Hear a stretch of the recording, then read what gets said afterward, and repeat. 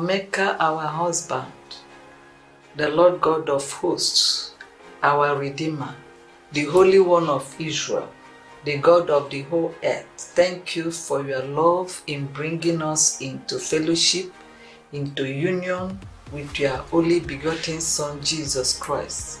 Jesus Christ, the seed of the woman, our Savior, the Savior of the world, our bridegroom. Thank you for your sacrificial love, for our redemption, and for abundant fulfilled life. We appreciate you, Lord. Our topic is loved by my lover. Loved by my lover. 1 Corinthians 12 verse 3c. 1 Corinthians chapter 12 verse 3c. And that no man can say that Jesus Christ is Lord but by the Spirit of God. Nobody can really understand the mystery of love, as the mystery of love and the work of the cross, except the Holy Spirit opens such a one's eyes. That's why before ever we minister to people, we pray that their eyes of understanding be open.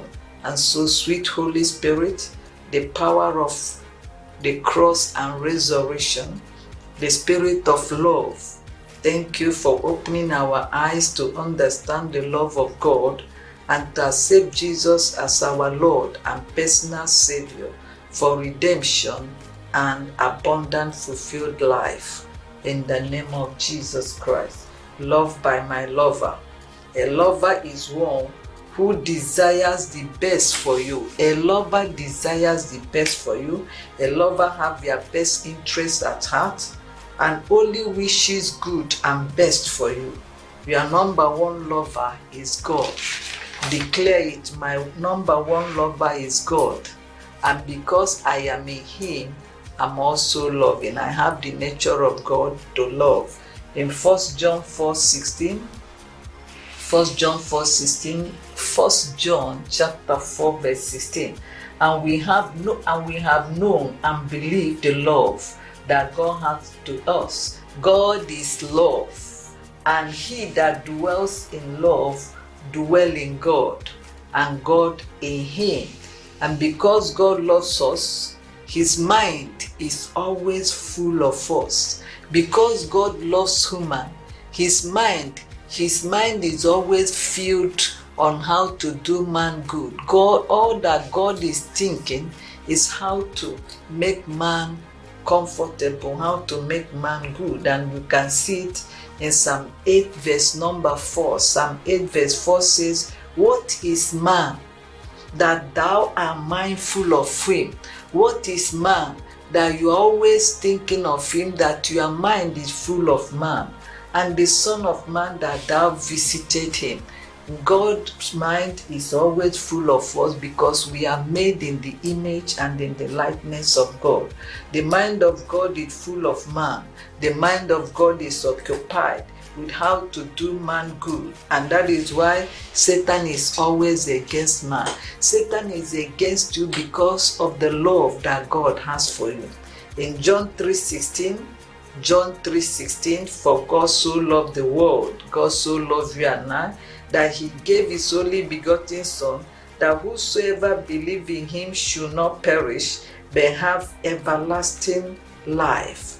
God so loved the world, God so loved human, that he restored man to himself after man had fallen short of his glory. Satan fell short of the glory of God, and he was cast out of heaven. And man fell, and God looked for a way of bringing man to himself, and it cost him his life, his only begotten Son, to bring you and I back to himself, which is an expression of love. In Romans 3:23, the Bible says, "For all have sinned and come short of the glory of God." All humanity have sinned and come short of the glory of God. Romans 6:23 says, "For the wages of our sin, the consequences of our sin should be death. But do you know what happened? But the gift of God is eternal life. Because God did not want man to die, and God did not want man to be out of his sight, God decided to sacrifice his son, Jesus Christ, to restore man back to eternal life. Father, we say thank you for this great love. Even though man failed, God, because of his love for man, restored man back to himself through the sacrifice of his only begotten son, Jesus Christ. Romans 3:24 says, being justified freely by his grace through the redemption that is in Christ Jesus. By his grace we are qualified for God's love, for God's affection, for God's benevolence, for God's blessings through the redemption of our Lord Jesus Christ. Jesus, we say thank you. The seed of the woman, the Savior of the world, thank you for this great love you have shown to us in sacrificing yourself for our redemption. We are indebted to your love. How a lover relates with his loved. How a lover relates with his loved.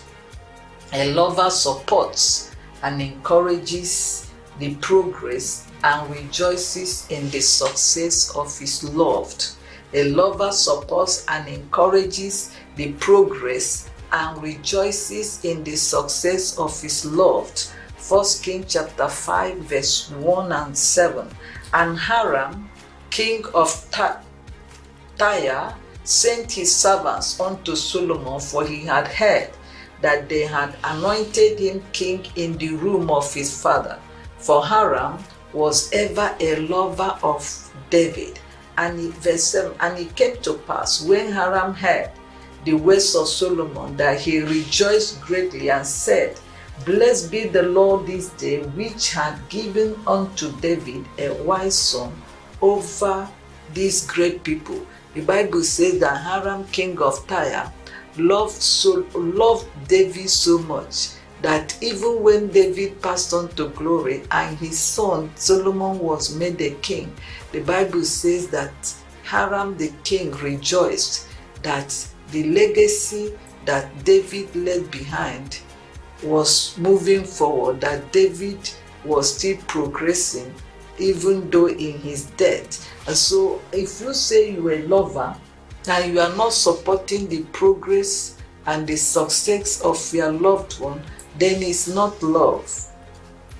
A lover will always want to be in close fellowship with his loved. A lover will always want to be in close fellowship with his loved. Psalm 8 verse 18. Psalm 8 verse 18. Lovers and friends hast thou put far from me, and my acquaintance into darkness. David was crying because when David was a problem in home, the Bible says that nobody came to him. He cried and said, Lovers and friends have you taken far away from me? Because as a human being, we need lovers around us. And may God envelop us, circle us with good men and women. Good men and women. Women that are lovers, men and women that are lovers indeed.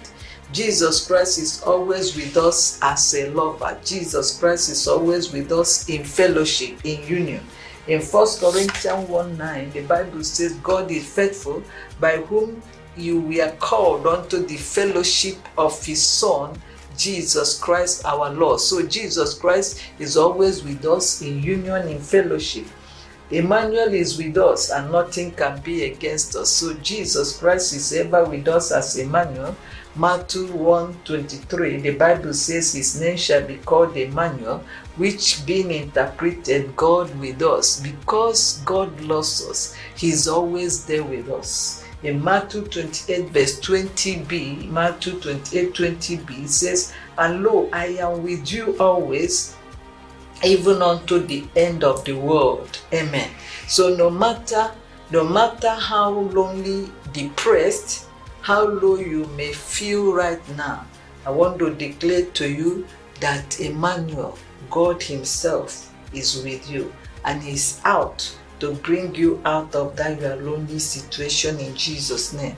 It says, I stand at the door of your heart and knock. If you open, I will come in.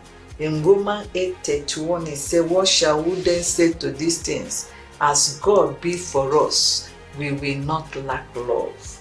No matter how lonely you are feeling right now, open up to Him and tell Him, Lord Jesus, my number one friend, my number one lover, this seed of the woman.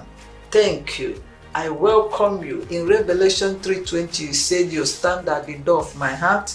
I welcome you into this area of my struggle, into this area of my loneliness, and make me to smile and joyfully fulfilled. So I don't know the area you are feeling lonely.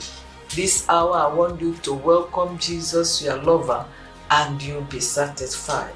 Thank you, Lord, for making us good inside out, and surround us with good men and women as lovers for peaceful, joyful, happy life in Jesus' name. So in this season of love, no matter how people teach different ways of having fun or sex outside marriage often results in frustration, hatred, and destruction. But having fun with loved ones in the right way, in the fear of God, will make for wholeness, satisfaction, and fulfillment. And that's my prayer for you and me.